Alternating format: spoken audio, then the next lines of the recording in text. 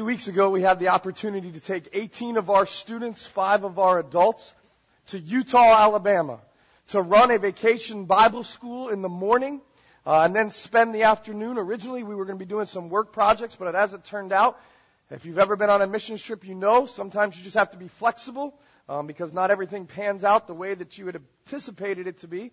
And so we spent the remainders of our afternoons just loving on kids. And we had a goal to share the gospel as much as we could 2 weeks ago. As a youth pastor, we showed up and we were the largest group there. It's somewhat intimidating when you're the largest group because all eyes are on you and you got to make sure that your kids are hopefully behaving and doing well. And I want to say this, as a church, you should be extremely proud. Our students represented the church, but more importantly, they represented Jesus Christ in an amazing way in Utah, Alabama. And I'm extremely proud of them. We've put together a small little deal for you guys this morning. I've asked several of our students to just share what God taught them that week on the missions field. One of the greatest things for me and my wife is to be a part of a church that believes in missions, that supports a youth ministry to give our students an opportunity to go onto the mission field. Sometimes here, locally. We don't ever want to take that for granted. We're blessed. Grace Baptist Church, it is awesome to be part of missions. And so we've asked several of our students to share. We've put together a short clip. I'd like you to watch this. Just some pictures of our trip. Couldn't put them all because we don't have all day. We took tons of pictures. You can start it, but take a look at this little clip. Hey, we've asked several of our students to come. I'm going to ask them if they'll come up on stage and share what God did that week in their life. It was a really good trip. It was a blessing to go on it. Learned a lot. One key thing that I remember, that I'll keep in mind, is once when you give one kid a piggyback ride, every other kid wants one. Honestly, it's just crazy. But this trip really was a blessing to go on. I mean, one thing that I really learned that God really laid on my heart is that you can't really judge someone from where they're coming from. Because, I mean, I was going in there, I thought these kids wouldn't really know anything about the Bible or anything, but when like Aaron Allen built these wordless wordless Bible and like the colors, and like when you would ask the kids, like most of them knew what the colors were, and it was just like surprising how much they knew already. It was just a really blessing. That's all I had to share. Hi. What God taught me in Alabama is even though it was amazing going somewhere different, we can also do the same thing here. I love playing and sharing my testimony with the kids. We don't have to go out of the country to share the love of Christ with others. The days I share my testimony, it got easier and easier every day. Last year in Nicaragua, it was harder because of the language barrier, but this year I got to have a relationship with the kids. As much as I loved Nicaragua last year, having an impact on the kids in Alabama was just as rewarding. Thank you for all of your support. God taught me during our week in Alabama that we can do things to help out other people in our area. We don't have to go on a mission trip to show just little acts of kindness, whether we're picking up trash or opening up a door. As believers in Christ, our light will shine in the little things. Every day while we were there, Luke gave us a challenge. The challenge one day was to tell at least 2 kids about Jesus using the bracelets Aaron made us. It wasn't very easy the first time, but after telling a few kids about Jesus, it started getting easier. I will never forget this mission trip. The day before Thursday, Luke had introduced a really cool way to introduce the gospel. Using a piece of candy, you would give it to the kid as a free gift, absolutely free, and then introduce God and be like, God gave us an even greater gift that is also free. I did this on the last day, and a few of the kids just ignored me as they ate their Twix bars and Kit Kats and stuff. But the candy eventually worked.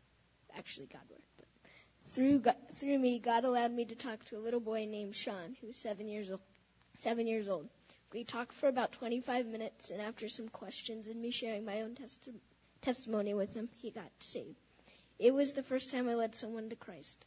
I will never forget that moment, and it will be really cool when I'm in heaven and Sean comes up and says, remember me.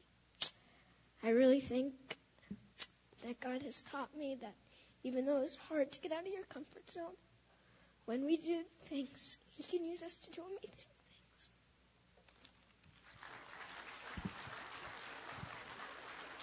Wow, that was cool. The same, God's taught me through this mission trip so many different things, but definitely the most important thing that God has taught me is just the faithfulness of God. I don't want to harp on anything Luke said because I know Luke talked about this with the youth, but as you just saw, God was so faithful through this trip. When we first got there, things, I remember talking to Luke, things didn't really look so good necessarily, just a lot of little minor things. We kind of went on the trip already not very prepared, not very, didn't really anyways feel that we were prepared to go on the trip in certain aspects of what we were going to do, didn't know exactly how we were going to do certain things. And when we got there, that kind of like multiplied. The things that we thought we were prepared for, we weren't even really prepared for those things. In regards to the VBS, we ran a VBS here and we had brought stuff with us. We didn't know how that was going to run, how that was going to work. We didn't know if we were going to be outside with that or inside or whatever. And then a bunch of other little things, like we said with the churches and different things that were there. We just had to work through a lot of different things. And I remember me and Luke kind of looking at each other and exchanging a few words like, is this going to end up just kind of being more of a bear for our kids than an actual benefit for them? How is God going to be able to work through some of these kind of obstacles that were presenting themselves?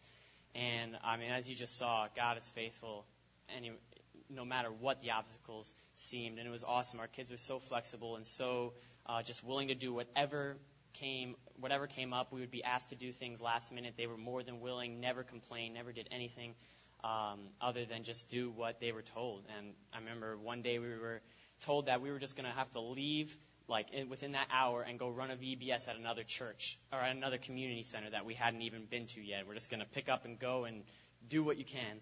We didn't end up actually doing it, but I remember just thinking, in myself, I was thinking, geez, this is going to be tough. But the kids were like, no, we've got it. We're going to go do this. They were just on fire for what God was having, them there to do, which was so cool. And then, as you just heard, we have 6th, 7th, 8th, through 12th grade, pulling 1, 2, 3 kids aside and sharing the gospel with them, whether through these bracelets going through them and stuff. And it was just so cool to see how God can be faithful no matter what situations, even if they seem hard, even if they seem like, how can He work in a situation?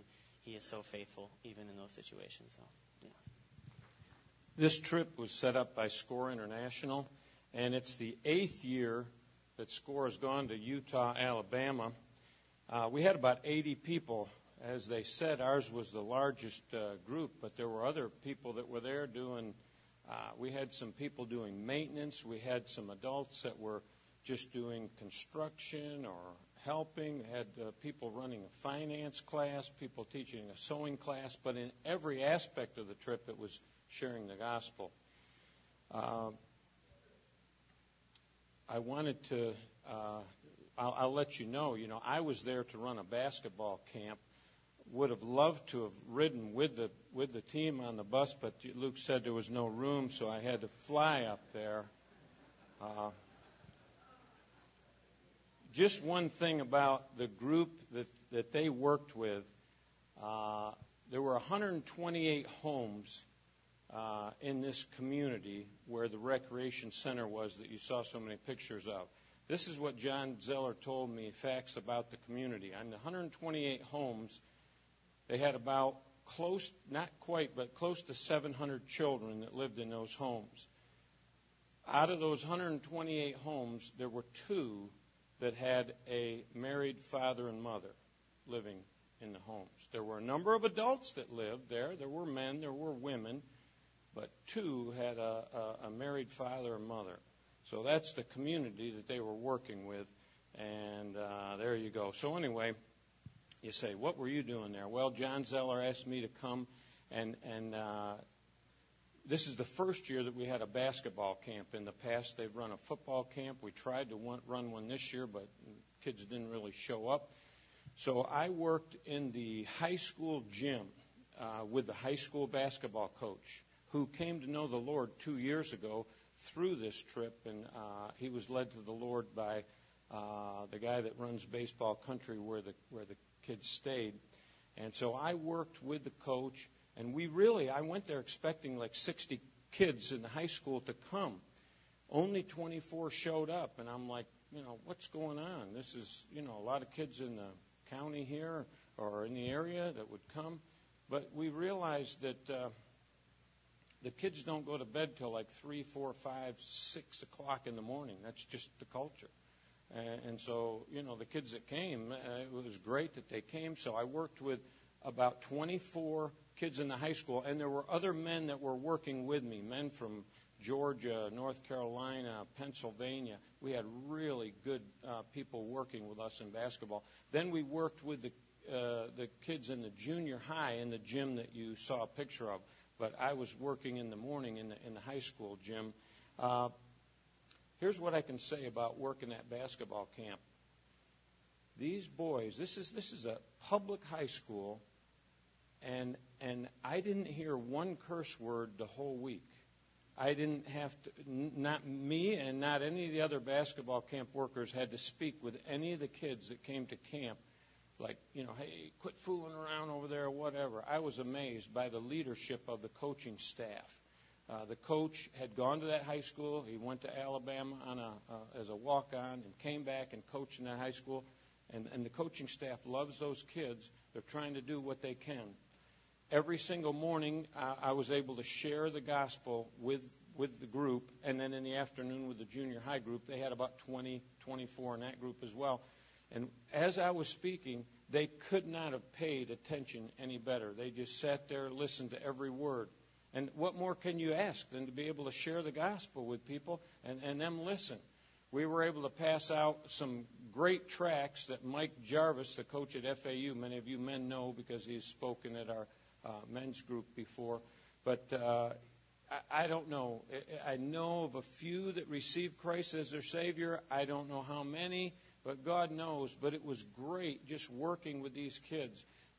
I'm planning on going back, Lord willing, next year. We're going to change the time of our high school camp. I talked with the coach this week. Maybe we'll run it at 1 o'clock, or maybe we'll do what my son Nathan said, hey, have midnight basketball, and we might do that. But it was a great trip. I was talking with John Zeller the last day, and he said, your youth group and your youth director, they're just the best that we've ever worked with, the best. And his quote was about Luke, that he gets it. And not only does he get it, but the whole youth group does. They get it. And what he means by that is they get that it's not about them. It's about serving. And I was so proud of our group. They were awesome.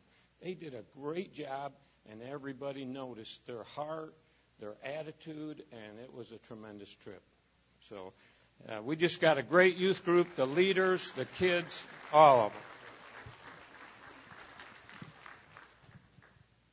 Here's what I just want to share one thing, and then I'll turn it over.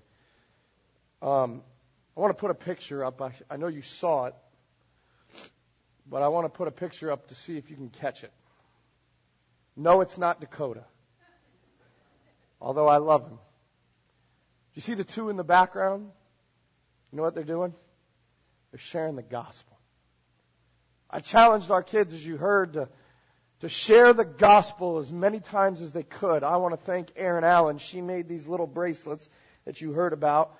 They were the wordless book in the bracelet form. And of course, every kid was like, let me have your bracelet, let me have your bracelet. And it was perfect. Well, I'll give you my bracelet, but let me tell you about it. You see, the black represents our sin. The red represents the blood of Jesus Christ. It was just great. So, Aaron, thank you for that. But we shared the gospel of Jesus Christ. That was our goal. That was our intent. How do we bring it home to South Florida, and how do we translate it into Grace Baptist Church? If you have a copy of God's Word, real quickly, Luke chapter 5. I promise I'll be really fast. I know that's hard for me to keep because I'm normally long-winded like Pastor.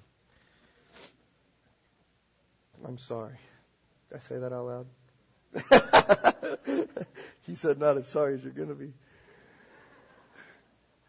God's faithfulness. You heard of some stories. I'd like to share with you two real quickly. Maybe just one. God taught me on this trip. The director of our students, pastor of students at Grace Baptist Church, chaplain of Highlands Christian Academy, God taught me how to continue to trust God. Listen, even in the small things. We got up there. Where we were staying is called Baseball Country. It's about 45 minutes away from where we were ministering in Utah, Alabama. We drove the school bus. Next year, Coach is more than welcome to drive with us and sit beside me. Because 20 hours in a bus is a killer. If I never see that bus again, I'll be okay. But we drove, and it's about 45 minutes, and I'm not used to it. I'm from South Florida. 45 minutes, no big deal. But in a bus, I thought leaving Utah, Alabama, driving to Baseball Country 45 minutes away, that a quarter tank of gas would be plenty. I was wrong. We're driving a diesel bus, and if you know anything about diesels, that if you run out, you pretty much have to rebuild the engine, get the air out of them inside and out. It's terrible. We've got about 12 miles to go, and the light is dinging. It's saying you need gas on the dash like it's bad. And I've already been driving for about 10, 15 minutes. It's not good. You know what I asked? Praise the Lord, we made it to Baseball Country. I don't know how, but we did. I coasted down every hill I could, and we got there. But this is what I said, guys, as our team together, I said, listen, we need, all honesty, no joking aside, I need you to pray that God will get us to a gas station tomorrow. The closest gas station was 13.2 miles. The closest. And it's not 13.2 like our 13.2 flat. It's 13.2 up and down hills. I went to Kenny, who's the owner of Baseball Country. I said, Kenny, is there any way you have any diesel gas? And he said, Luke, here's the deal.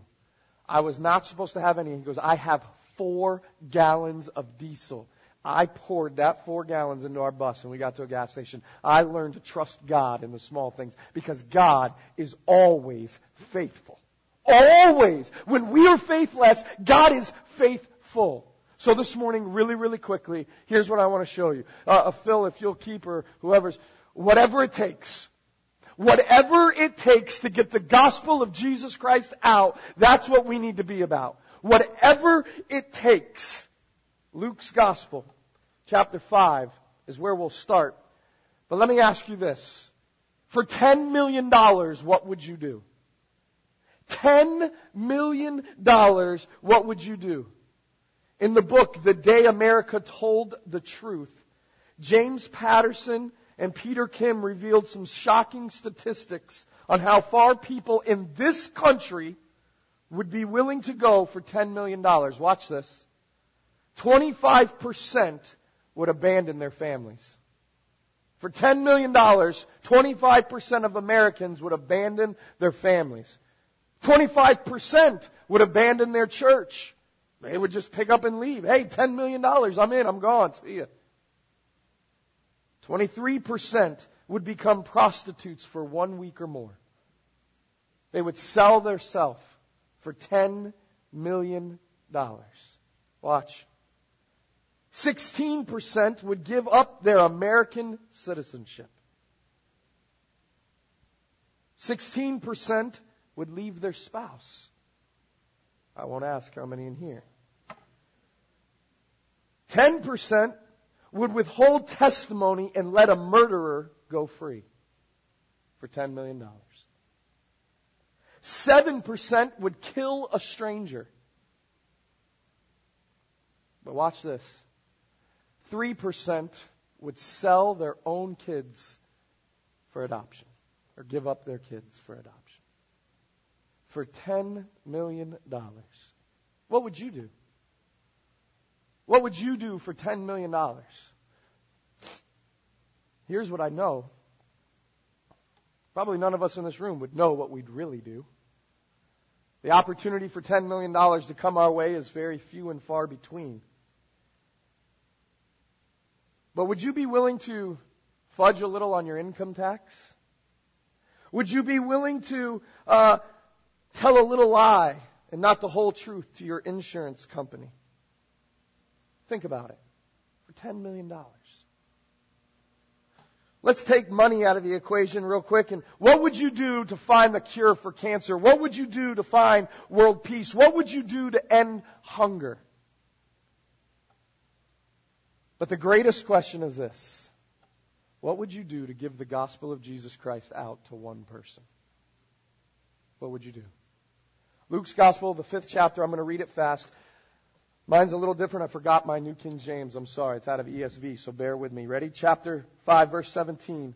On one of those days, it's the days, just like every other, that Jesus is being pressed by crowds. He's being bombarded with people pressing in on Him, wanting to be healed. If you read in verse 15, just a couple of verses before, it's that case. People are coming to Him from all over the place, wanting to be healed. And Jesus does something. He just has to get away and escape to be by Himself so that He can what?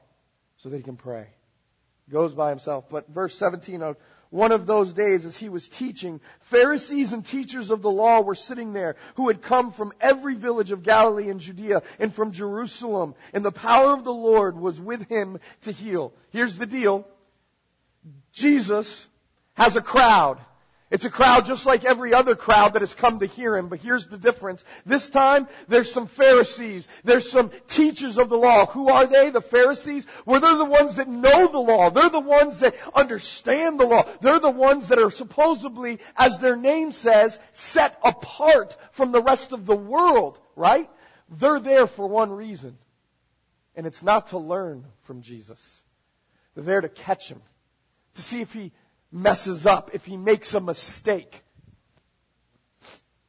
And behold, some men were bringing on a bed a man who was paralyzed, and they were seeking to bring him in and lay him before Jesus. But finding no way to bring him in because of the crowd, they went up on the roof and let him down with his bed through the tiles into the midst before Jesus. And when he saw their faith, He said, "Man, your sins are forgiven you."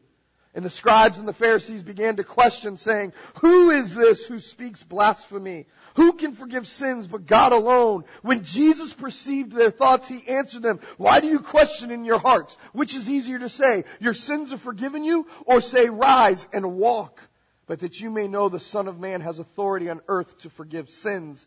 And He said to the man who was paralyzed, "I say to you, rise, pick up your bed, and go home." Watch. I'm really, really quick. I'm sorry, Pastor. Hear me.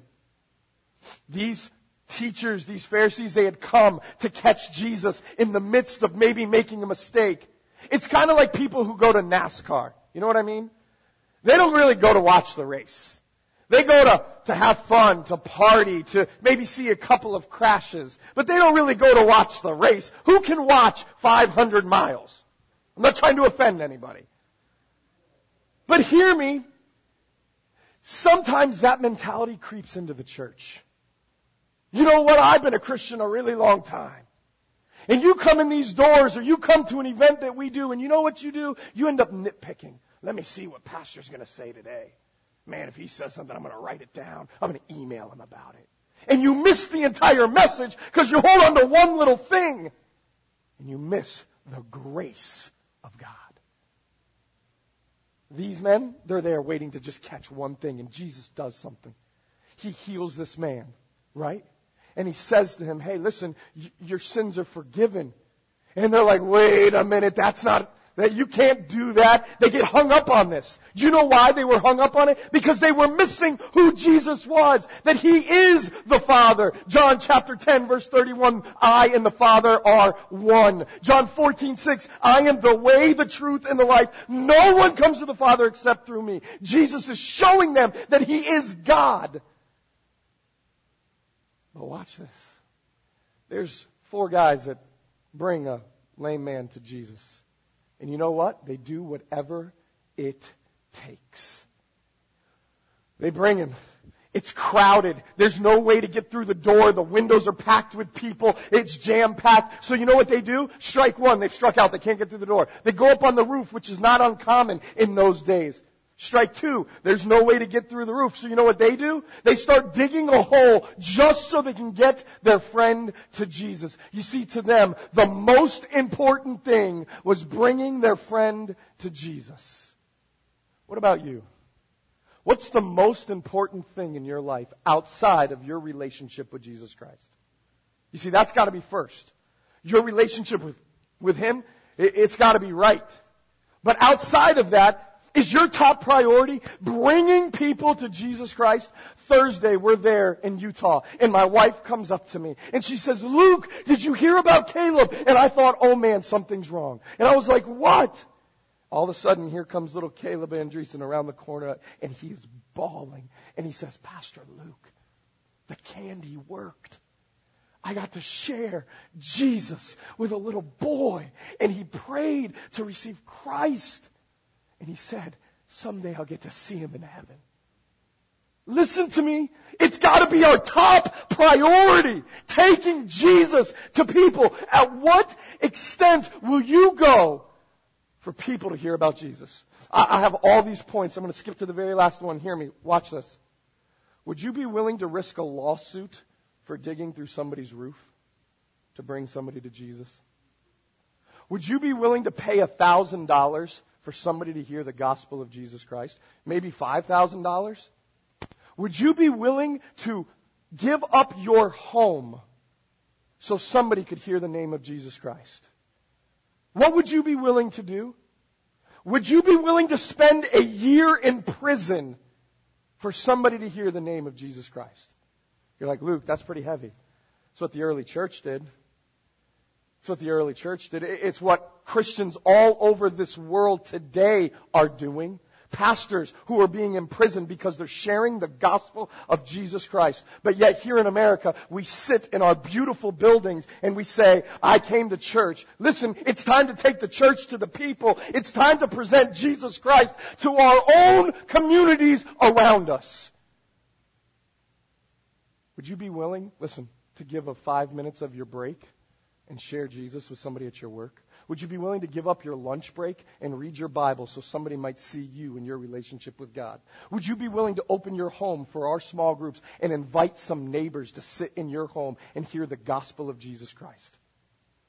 What are you willing to do? These 4 guys, we don't know how far they came. They could have been right next door. But they climbed a roof. They dug a hole. They lowered their friend to Jesus so he could meet the creator of heaven and earth. What about you? What are you willing to do to see the gospel of Jesus Christ taken to our communities? Hear me. At the end, Pastor read it in Mark's gospel. In the end, do you know what it says? It says, all that were there, what? Glorified God. They got it. They saw the evidence. They saw the power of God raise this man up and begin to walk. They realized that Jesus didn't just meet his physical need, but he met his spiritual need. They get it and they now give glory to the Lord. Hear me.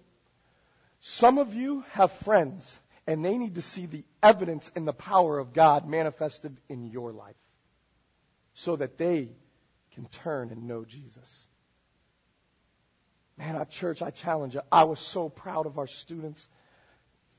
If you could have seen it, and I wish I would have done it, we're in this gym, and if you just look in the bleachers over here, and the bleachers over there, and these over here, and on the wall and the floor back there, you would just see our kids take a kid and sit down and begin to share the gospel of Jesus Christ with them.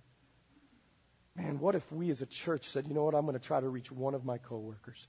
I'm going to try to reach one of my neighbors to come to a small group. I'm just going to try to reach one of my family members.